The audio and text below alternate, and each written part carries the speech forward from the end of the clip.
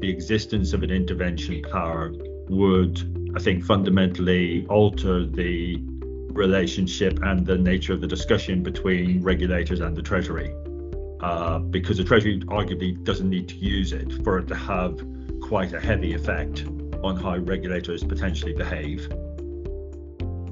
Hi, and welcome to the Grant Thornton Risk and Regulation Unravelled podcast, our monthly ramble through the ever-changing world of financial services regulation. My name's David Moyer. I'm joined as usual by my colleague Gavin Stewart. Say hello, Gavin. Hi, good afternoon. So I think we probably owe everyone an apology, actually, because we recorded an entire podcast about the Liz Truss government and the potential direction of financial services regulation. Probably people listened to it as well. I'm not sure, possibly. And now here we are a few weeks later to talk about something completely different. Can we pretend that never happened, do you think? Sadly not, probably, because we're going to end up talking about some of the, well, what you might call consequences.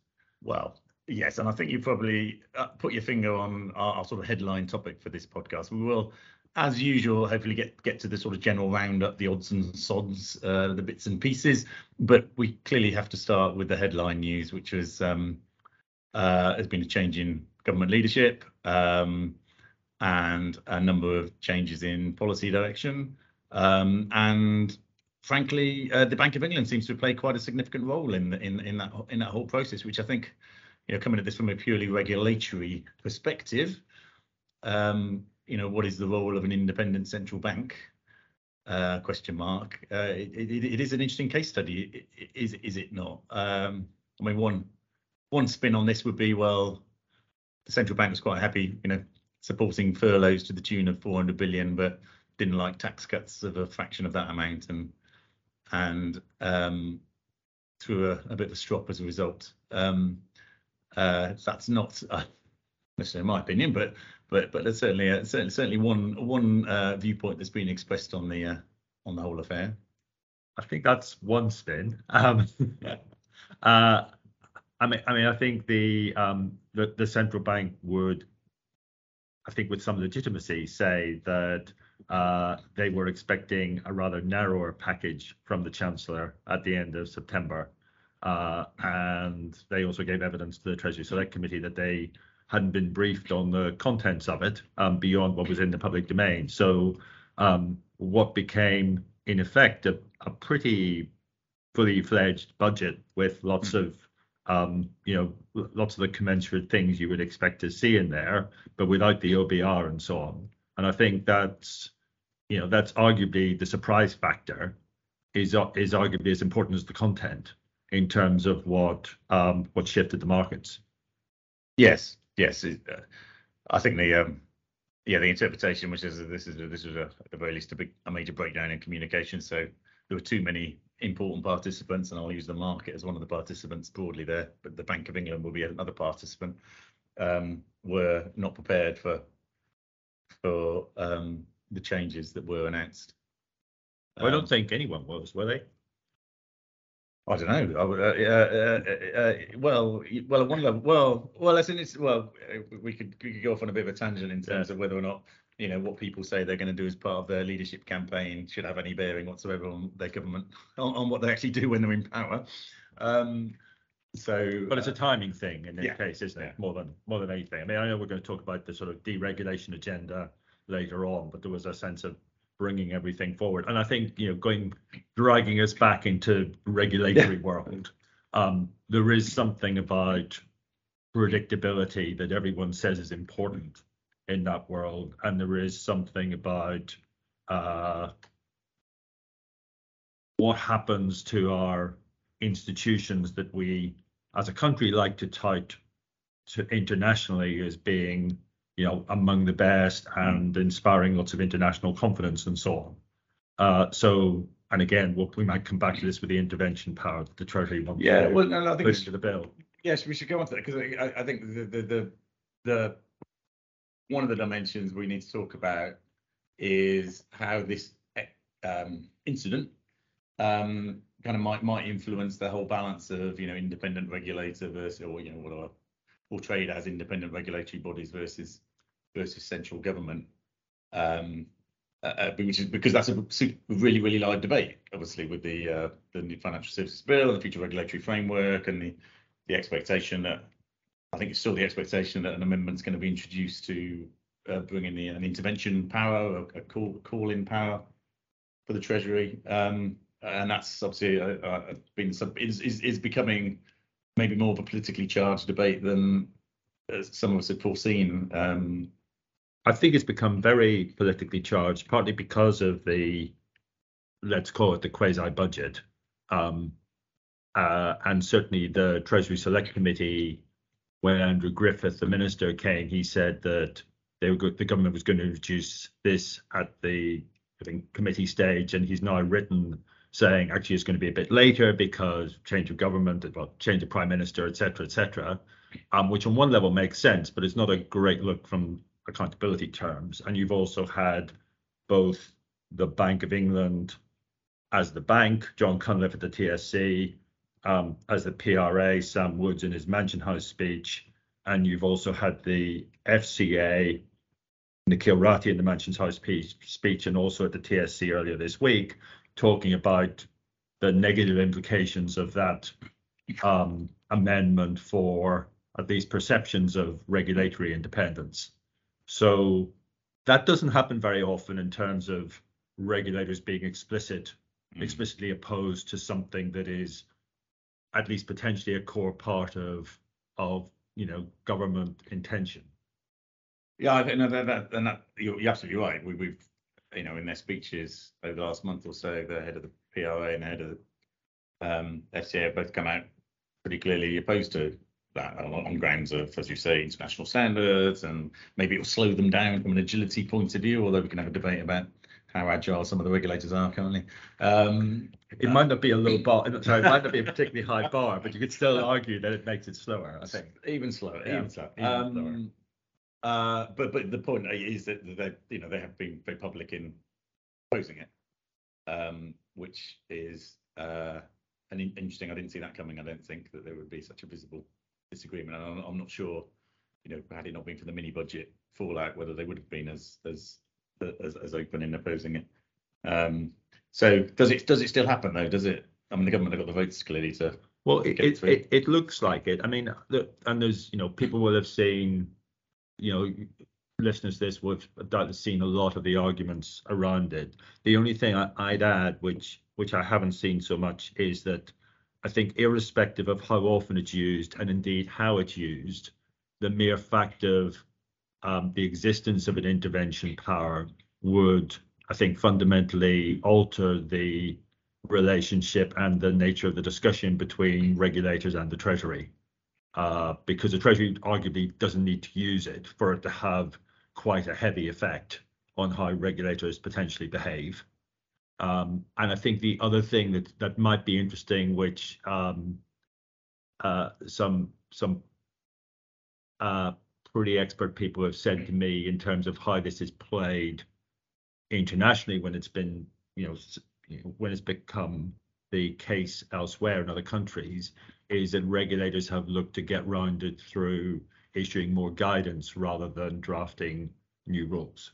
And so you get a different form of, regulatory evasion. I don't know what you call it. Yeah, we're finessing the process. Yes.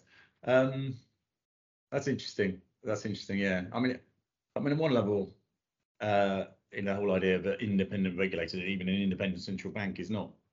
I mean, that's not died into the sort of creation documents of the Bank of England, is it? It's a relatively recent construction. Yes, it is. I mean, certainly in terms of interest rate setting and so on, it's 30 or 40 years old, I guess. I think what I would say is it's pretty fundamental to how international regulation is set up. So if you look at the Basel core principles, for example, it's pretty much in the DNA there. And I think also that it would have, and you could argue about the pros and cons of this, but it would definitely have an effect on how other regulators and other financial services jurisdictions perceive the UK. Now, we might think they're wrong. We might think our way is better, but I think it would be naive to pretend that it wouldn't create a gulf. Interesting. Yeah, possibly. Yeah, I just find it's an interesting conversation we've had where we've observed that the Bank of England were quite right to be upset that the government didn't talk to them before they took a policy decision, but I know we're saying, but it's the reverse doesn't work. So the regulators need to talk to the government. Yes, and I think we're often not. I mean, it's the nature of our constitution, if you like, is that a lot of these things aren't explicit. No. They're understood, and question when is a budget, and the answer basically is when the Chancellor calls it a budget, as far as I can work it out. So hence the sort of the OBR decision. And I think it's just it's just quite interesting how it all kind of plays out. No, I agree, and we don't have the answers to where this lies, but clearly big things are afoot at a very direction of travel level, which will have implications for everyone down the road. I think one point around the sort of the mini budget and the aftermath I wanted to touch on really from a regulator's perspective, of course, is it was the gilt yields and the effect that had on particularly the LDI portfolio, liability-driven investment portfolios, pension schemes taking a bath by all accounts, and what the regulatory response is or should be, or we can expect to see in relation to that, because there was obviously the intervention of the Bank of England in the gilt markets, but from a supervisory point of view, there are obviously regulated firms involved in those products. We haven't seen much yet, although clearly there is activity in the background. Yes, I mean there was clearly a lot of activity from the Bank of England, in the bank itself, in the markets, from the PRA, and we heard on at the TSC on Monday from the FCA as well. The FCA, this is Nick O'Rahty in his Mansion House speech again, seemed to target better sort of risk reporting. I suspect there's a bit more to it than that. There seems to be also an awful lot of reliance on the Financial Services Board and the G20 and what it comes up with. And I suppose, you could say that sort of, non-bank finance, non-bank intermediation and risk has been self-evidently a growing factor since the crisis. It was widely talked about back then that if you regulated banks and so on more tightly, then some money, some risk would move outside of the regulated sector. And here we are, let's say 12 years on. So I think there is there's a speed agility factor, if you like. I'm not a big fan of agility, as you know, but I think 12 years seems reasonably reasonably doable.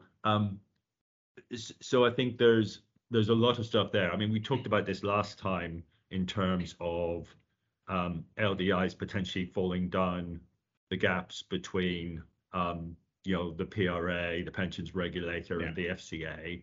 And I think the Financial Policy Committee record and John Cunliffe's letter to the TSC more or less bore that out.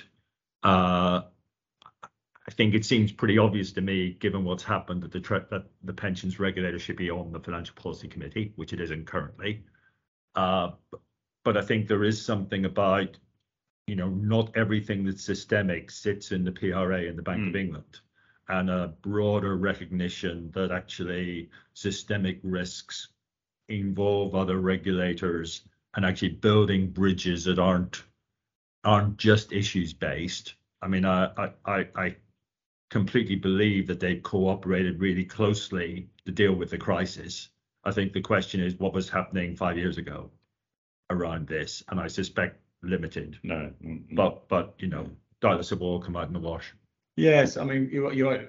Nick O'Rahty did reference the disruptive market events or something, and the leverage, and you're right, he did talk about better risk reporting. I mean, one assumes there has to have been some failings in terms of understanding of the level of risk involved in some of these LDI portfolios under certain market conditions. So the kind of classic kind of adequacy of stress testing and adequacy of risk reporting and adequacy of understanding on the part of, I guess, pension scheme trustees. So there's So there was, you know, I guess in terms of regulatory responses, there is over a whole range of issues in my own mind. I often think about, well, is the regulatory response, well, that's just a more and better disclosure, or is a more fundamental kind of thou shalt not do this, thou shalt have to do this kind of intervention type of a response? And I think it's too early to say on this. Yeah, it is. I mean, and I think there's a real, you know, there's a risk in,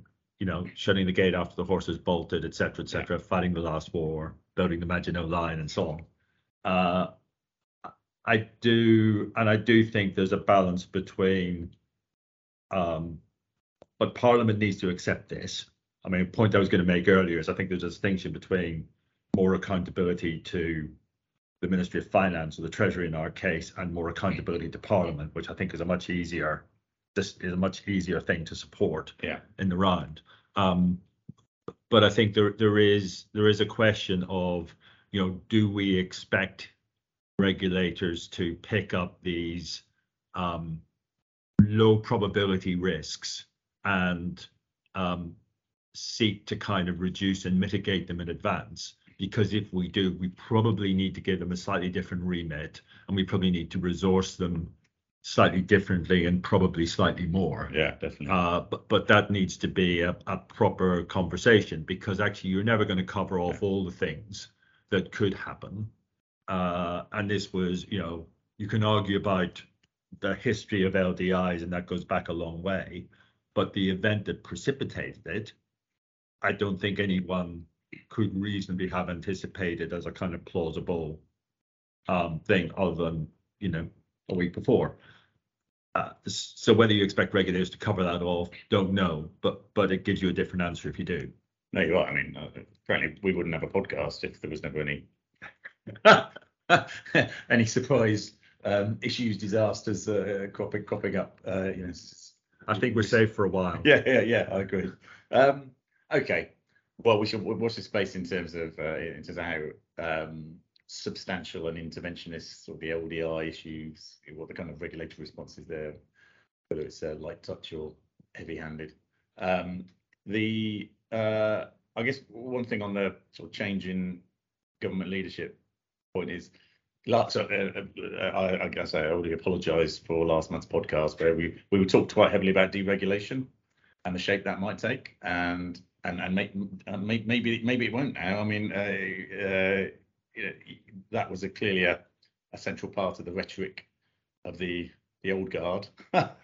Less so, a bit, but less so for the new guard. So I haven't come across anyone yet, although you're probably going to be that person. I haven't come across anyone yet who thinks it would be a good idea to essentially, you know, repeal or reform or rewrite all the EU directives before the end of next year, who believes that actually there's remotely the resource in place to do that. Yeah, why leave it that long? I mean, that's just exactly crazy. Yeah. So so I think to some extent deregulation at the speed that was being proposed, or is still being proposed, because I think the EU the bill, the EU Revocation Act or whatever it is still going through, has always been unrealistic. Yeah, I think looking at all that regulation systematically, delayering it and so on, simplifying it where you can, actually writing it in machine readable language that would allow it to be digitized and, you know, go through that revolution would be a great idea. But it won't be easy, and you can't just do it with a snap of the fingers. No, the timing. I don't think the bill allows for it to be kind of that timeline to be extended indefinitely, essentially. So it can be kicked into the long grass. I know. We'll probably touch on the FCA minutes that were released just shortly before this podcast was recording. Actually, I'll probably touch on those a few times, but. One of the discussions that's clearly going on there is about the level of resourcing and the allocation of resourcing internally to the future regulatory framework, which I take to mean predominantly focused on this, you know, review of EU. Yeah, and it's good to see the FCA board talking so openly about reprioritizing, because it's always been happening, going back sort of the beginnings of the FSA, but the board has sometimes found it difficult to acknowledge the fact that these choices are being made all the time. So it's really good seeing the board talking about that, and also the interplay between dealing with events that are happening now in real time and the connection between that and your kind of 3-year strategy. Making it all happen on the ground is obviously harder, but actually it is a genuine step. There were some other interesting things about it. So purely on a question of timing, the September board was on the 29th, which was the day after the Bank of England intervention in the gilt market, which obviously had implications for FCA supervised firms. Wasn't mentioned, which I thought was a surprise. It also, in terms of the cost of living crisis, talked a lot about the mortgage market, didn't really mention consumer credit, which again I thought was a surprise. And the other thing which I think is sort of interesting is the reference it made to getting the balance right between, I guess, internal promotions and external hires. And I think that points to the fact that they just had this, from what I understand, quite significant restructuring, which we've referred to numerous times in the past. So there must, I think, logically be lots of positions that are either unfilled or sort of have interim appointments in place. So that will have all sorts of implications for how people behave as the sort of cost of living crisis sort of rolls through, and also, I guess, what will face people coming fresh into the job, whether internally or externally. So I would imagine you'll see even more churn than normal in sort of FCA interactions and relationships across a whole swathe of things. Hopefully it'll settle down. Hopefully it won't, have a negative impact, but I think it will be happening. No, well, I would observe it. It definitely has been happening. Way more so than normal from a sort of supervisory relationship. And in some cases, I'm sure it'll be really positive, and you end up with stronger teams and better people, more experienced people coming in. We'll come back to FCA staffing a little bit. I think I just want to wrap up on the deregulation point. I think the banker's bonus cap is still going to. Sunak is indicating that's going. So. The champagne bars of the city of London will be celebrating, I imagine. Yes, the people in the know on this always tell me that total compensation is all that matters, and that actually, the balance between salary and bonus is, negligible. I think that's what we tell people when we're not giving them a bonus, though, isn't it? But anyway. So that we can still expect that to happen unless it becomes politically. I just thought I'd put it out there to see what happens. That's not the time to negotiate year-end reward. On the so I mean Nicol Rati's Mansion House speech, as you said, the whole Mansion House routine occurred as normal. He talked about quite a few things, but he did talk about competitiveness. So responding, if you like, to the FRS future regulatory framework expectation that they'd have an eye on the competitiveness of the UK. Although I think the examples he was giving were things like improved impact assessments, improved cost benefit analysis, which, to be fair, are subjects we've talked about on multiple occasions, and we both, I think, agree could do with strengthening. So probably actually, if that was to happen, it might actually go quite a long way to improving potentially some of the regulatory outcomes. Yes, I think. I probably naively I keep talking up the importance of the cost benefit analysis framework and the new panel that the Financial Services and Markets Bill will kind of mandate. And I think that could make a really big difference and solve a lot of the accountability issues. But whether or not, we'll have to wait and see.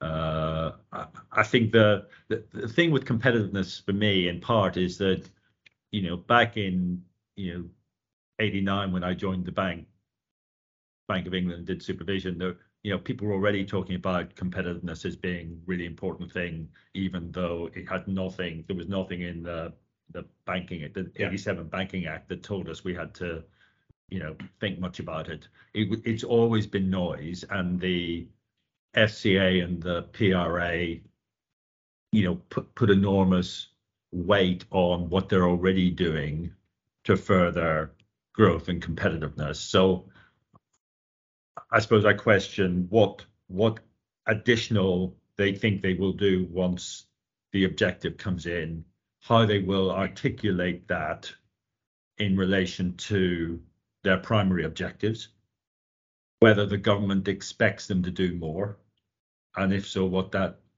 actually looks like. Yeah. So, and will the noise then go away, or will there still be demands for yet more competitiveness, which does at some point must run a risk of, destabilizing its other objectives, the regulator's other objectives. So, yeah, there's just lots of questions in there for me that I don't see being answered in the short term. I mean, you're right. It could be, a change of sort of stated objectives, secondary objective, but actually not really amount to a great deal of practical difference, or not. It could be much more substantial. And I think the other thing for me is that I suppose I just wonder a bit whether we're putting too much on regulation as a negative or a plus in terms of competitiveness, and beyond a certain point, whether it matters that much compared to many of the other factors about the UK's economy and its institutions and the rule of law and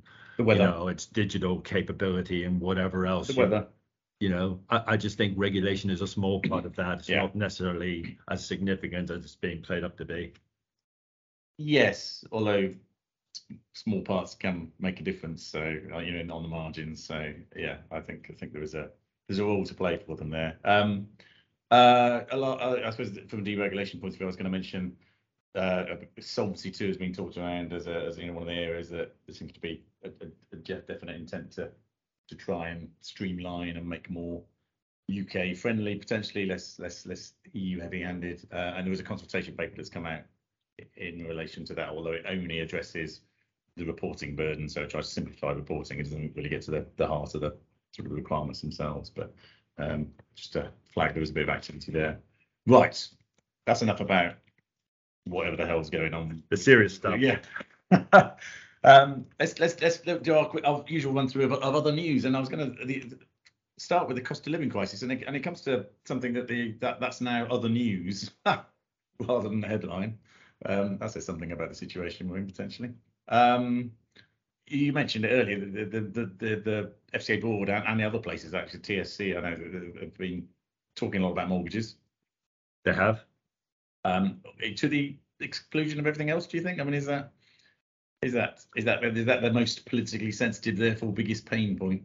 Well, again, I think it goes back to the non-budget and what's been happening to interest rates and the impact that had on the mortgage market, with lots of mortgages being withdrawn, at least for a while. I think they're coming back in from the sort of recent select committee evidence, and there's beginning to be more comparisons with what happened during the financial crisis, what happened in the early 90s when we came out of the exchange rate mechanism or ejected from it, and indeed some of the crises of the sort of 70s going right back. I saw an interesting article in the Financial Times a while back. I think one of the things for me is there seems to be quite a lot of confidence about the market is in a much better place. It's structurally different because we have all these fixed rate mortgages discuss, and regulation is much better. We have better forbearance tools and so on. And I'm sure all that's true. I suppose I do still think that I'm always wary of making exact comparisons with things that have happened previously, because there might be similarities, but things are in and of themselves, and I think can be dangerous to assume that they're like something else. So I do worry that no one, even at the TSC, no one really explored what would happen if house prices fell and no one really explored what would happen if there was a significant jump in unemployment, because obviously that has a relationship on the affordability test and who can meet it when they come off their fixed rate mortgages, which I think, scary numbers of people are due to do before the end of 2023. And everyone seems to think the recession is going to last that long too. So there's we might be fine, hopefully we are, but there are plausible things that could go wrong that it doesn't feel we're necessarily that well prepared for in a regulatory sense yet. Yes. Yeah. And maybe things need to get worse before meaningful interventions take place. I know, the FCA apparently communicated to lenders they need to step up to the needs of their borrowers to be responsive to difficult circumstances they might find them in. So sort of the platitudes end of the regulatory process. I know we also saw. So we saw a couple of things which I kind of you talk about agility, but and some things sort of take a few months to come out. So we saw pretty much whilst the whole gilt yields and interest rate things was taking shape. The FCA published its borrowers in financial difficulty following the coronavirus pandemic. Yes.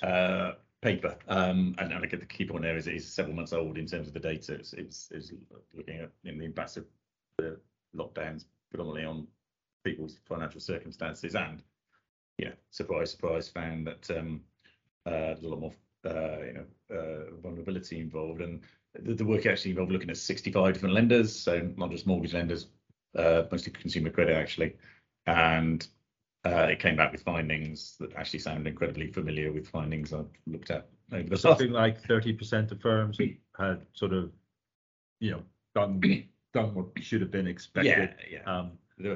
Half of them were not, in the FCA's views, engaging in effective conversations around the circumstances, individual conversations, tailored solutions for people in arrears, etc. Those kind of concepts, which again are very familiar. I think there are 12 of those 65 firms now doing past business reviews, according to that, the FCA's paper. So there's and they announced a few £1 million worth of compensation being paid, although it was over like 50 something thousand borrowers. So I think it came out something like £200 each, which could be a lot of money depending on what you're talking about. But I suppose I thought my overwhelming sense was that I thought it was just actually quite a small sample, and if you start extrapolating that, you get scary numbers really quite quickly. I just worry that actually there'll be more of those to come, and we'll be rolling through this sort of sequence of reviews, because this was COVID, as you say, moving into a cost of living crisis, and when the FCA is relying on firms to, if you like, almost pre-introduce the consumer duty, which they kind of have started implying that firms should be implementing consumer duty standards, now-ish, as opposed to from next summer. It just feels like we're in a slightly messy territory. No, you're right. I mean, half of the firms they looked at are not doing what the FCA felt was a compliant job. So, in dealing with customers in financial difficulties. So, it's and given the prevailing cost of living situation, they can't not do more work in that space. It's clearly going to be after something they do a broader exercise on.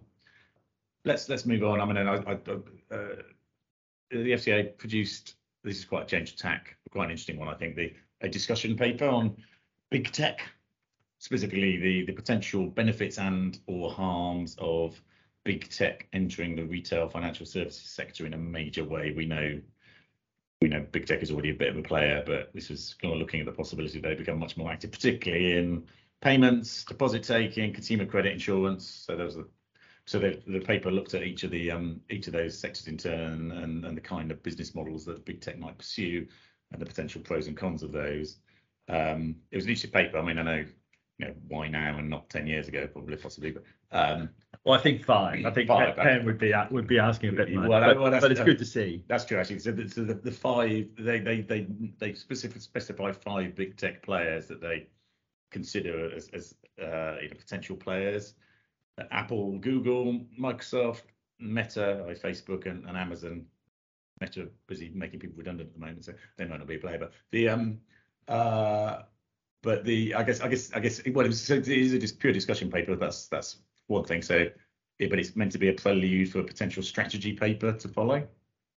And I think my takeaways from it were they basically said it should be a good thing in terms of innovation and outcomes to customers might be improved, but these big tech players have a position whereby they might be able to dominate the market in an anti-competitive way.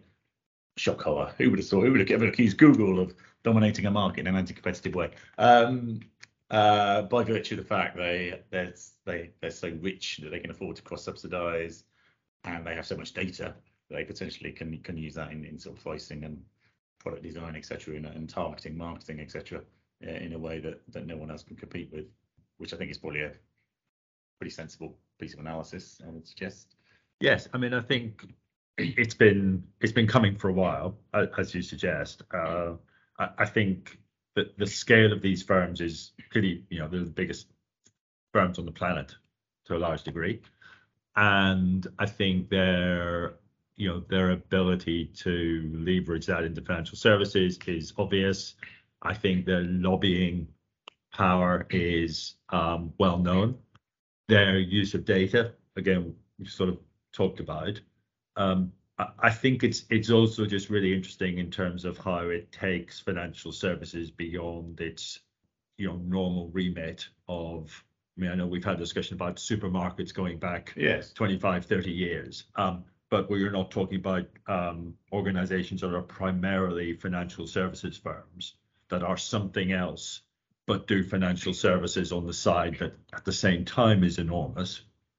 So I think that's really interesting, and particularly as you move into the payment stuff and I suppose the financialization of other parts of our lives, where everything becomes in effect, sort of software as a service. Sort of, it's all kind of a financial contract, and then people do stuff behind the scenes for you.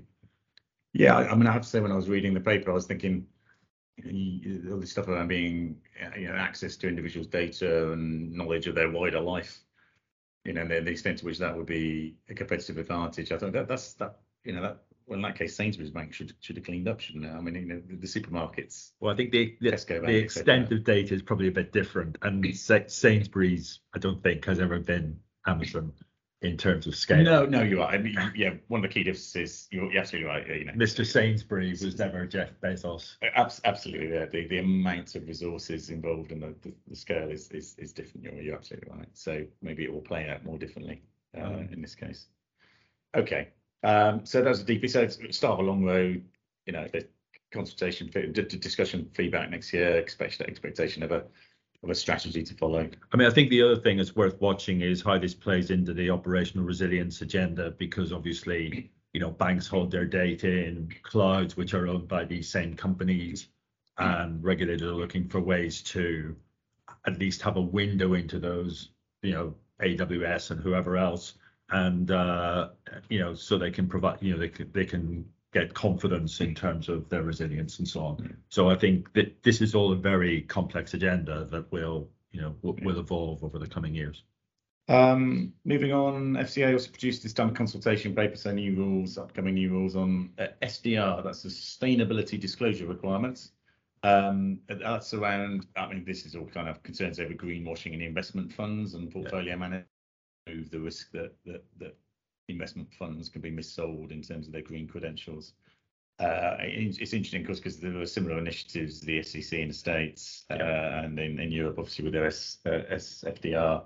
And so one of the things you'll see in this consultation paper is a mapping exercise. So here are the UK labels, and this is how they would map into the US and the EU labels.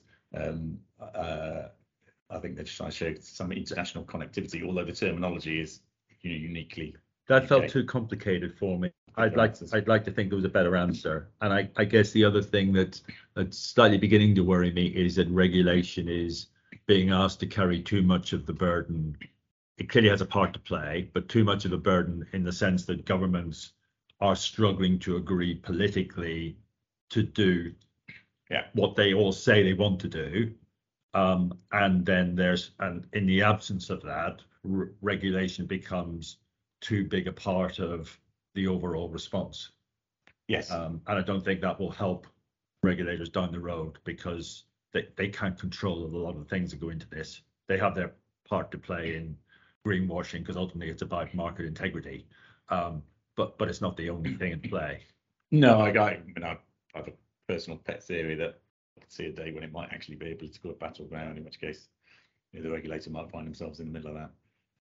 But that's a wait and see. So I mean, so the labels so there's a lot that for anyone who hasn't read it yet, it's a largely sort of principles. Here are principles you need to follow. Here you have governance. You need to have clear objectives. You need to have internal monitoring. So it's sort of principles level piece of regulation, and based on your own internal assessment, you get to use labels like, well, not like exactly like these: sustainable focus, sustainable improvers, or sustainable impact, which I think are completely clear. I know exactly what those mean.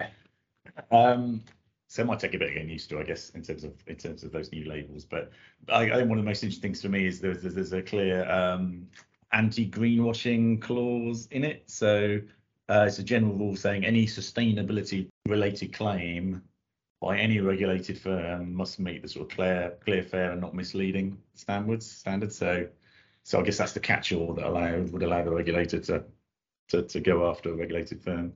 Yeah, I mean, there'll be a huge question about what the regulator's appetite is to take formal action in this space, because it won't be, it won't be quick and it won't be cheap. No, the enforcement, because there'll be big companies by definition, and again, you come back to the age-old question of where do you really want the resources to go? Yeah, is it some aging hippie has bought a fund that's not as green as they thought versus someone who's lost their home?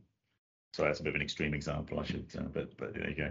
I was saying that there's a DP element, discussion paper element to that CP, which talks about over time extending these requirements to pension products and other investment products. So this is funds predominantly at this stage. So, and the FCA very clearly say this is the beginning of the journey. So this is a regime that is likely to extend over time. There are a lot of journeys at the moment. There are, yes. Yeah. So Nicky O'Reilly was, but they're agile journeys, aren't they? So because as mentioned, House Speech, she was agile and very focused on outcomes. Yes. I mean, I think, and again at the TSC there was lots of stuff around, measuring these and so on. It's worth noting that the outcomes for the consumer investment strategy a year after it was introduced, 3 of the 4 of them have gone in the wrong direction. Yeah. So I think that's fine. It's all to do with the macroeconomy. It's not stuff the regulator has a lot of control over, but that does work both ways. Yeah. So, these are things to kind of watch, but, and they can be useful evidence, but they're rarely going to prove that the regulator has done a good or bad job. I think that will always be a matter of much more sort of subjective judgment. Yeah, absolutely. Yes, I mean, that was our view of the outcomes as they were being published in various points in time, where, the regulator doesn't control these. The macro economy can blow a hole through them in 5 minutes flat, which is kind of what's happened.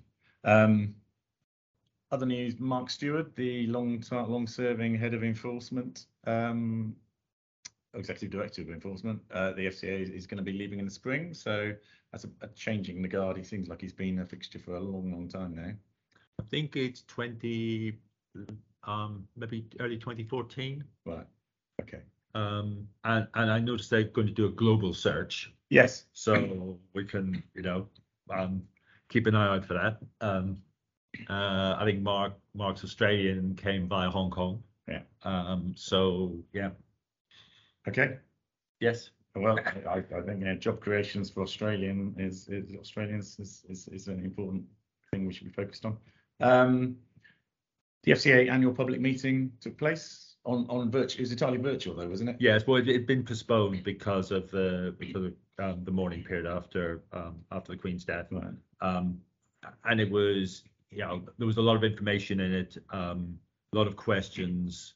It sounded like many of the answers had been sort of pre-prepared, which meant they were more comprehensive. But and that was really good. But I did find the overall thing a bit flat. So I hope it's able to go back and be, I guess, hybrid in our new world next year. And there's a bit more chance, it feels a bit more kind of, want of a better word, edgy. Yeah. I think one of these things is that, to be accountable, you have to feel it's right that you feel under a bit of kind of direct pressure. Well, I mean, if you can't throw a can of baked beans over the head of the chair of the organisation, what's the point? I mean, that's anyway. Okay. I was thinking more in terms of whether they answered the question. Oh, I see. I know. I'm making a statement, Gavin. I'm protecting everyone's future. Right. Quick roundup on the enforcement cases, because we like to end our podcast with a roundup of the misery of people being fined. Barclays got fined £50 million in relation to the Qatari deal that bailed them out in 2008. But they're taking it to the tribunal. Oh, yes, that's right. So the final notice has been issued with a caveat. This is going to the upper tribunal, so Barclays are appealing it. I mean, this is to do with what they told the regulator at the time. There was was it £322 million worth of agency services payments made to various Qatari organisations in return for the capital injection. So it did look a little suspicious, but it comes down to failure to communicate effectively with the regulator. Do you think Barclays have got a chance in the tribunal? I don't know. No, me neither. But we'll be watching. It's got nothing to do with the World Cup. That's the main thing. No, that's true. That's true. Well, no, I don't know. Some of that money probably might have ended up in FIFA's pockets. Anyway, so it's yes. And I suppose the other thing to say about that case is it only took 14 years to get to this point. So although it was put on hold for quite a while when the Serious Fraud Office took a look at it. Other ones are much smaller. Gatehouse Bank was fined £1.5 million for poor anti-money laundering checks dating back to 2014 to 2017.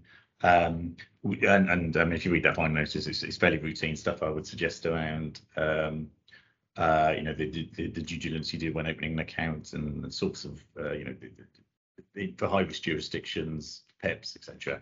I think my big takeaway reading the final notice was it looked to be one of those situations where concerns over the level of checking were flagged internally, so internal audit, etc., and others were reporting it to the board, and they didn't do anything with that information. So I think that's probably that failure to act on red flags as probably, a contributor. That's my outsider view of that. And the final thing, I guess, it's not strictly enforcement, but the FCA have claimed that they took down or challenged over 4,000 financial promotions in Q3, which suggests they are as busy as ever in terms of scanning the web and pulling people's fin proms. Yes, I think that's great, but I think there's I know you have a thing about stats, which I largely agree with, but there is a kind of which 4,000 financial promotions, and I think there is that is a huge world out there in terms of potential frauds, attempted frauds, and so on. And I don't know whether that's a big number or a small number, although it's clearly bigger than it was before. Yes. Okay, we're going to wrap up there. I think we've gone on longer than we might otherwise have done, but I think it's been one of those months, though, hasn't it? Yeah, well, and I almost feel like this is like re-recording last month's podcast almost, because that last month's podcast never happened. Let's pretend that never happened. Let's just go with this one. I don't know whether I'll be saying the same thing in a month's time.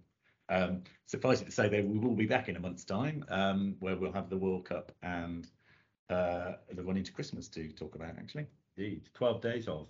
Oh, yes, we are going to do our next podcast on the 12 days of regulation. And I'm quite looking forward to the 12 Lords leaping analogy. We'll have to work on that one. It could be a long month of prep for that. Thank you for everyone who stayed listening. We will be back in a month's time, and have a great rest of November. Yep. See you next month.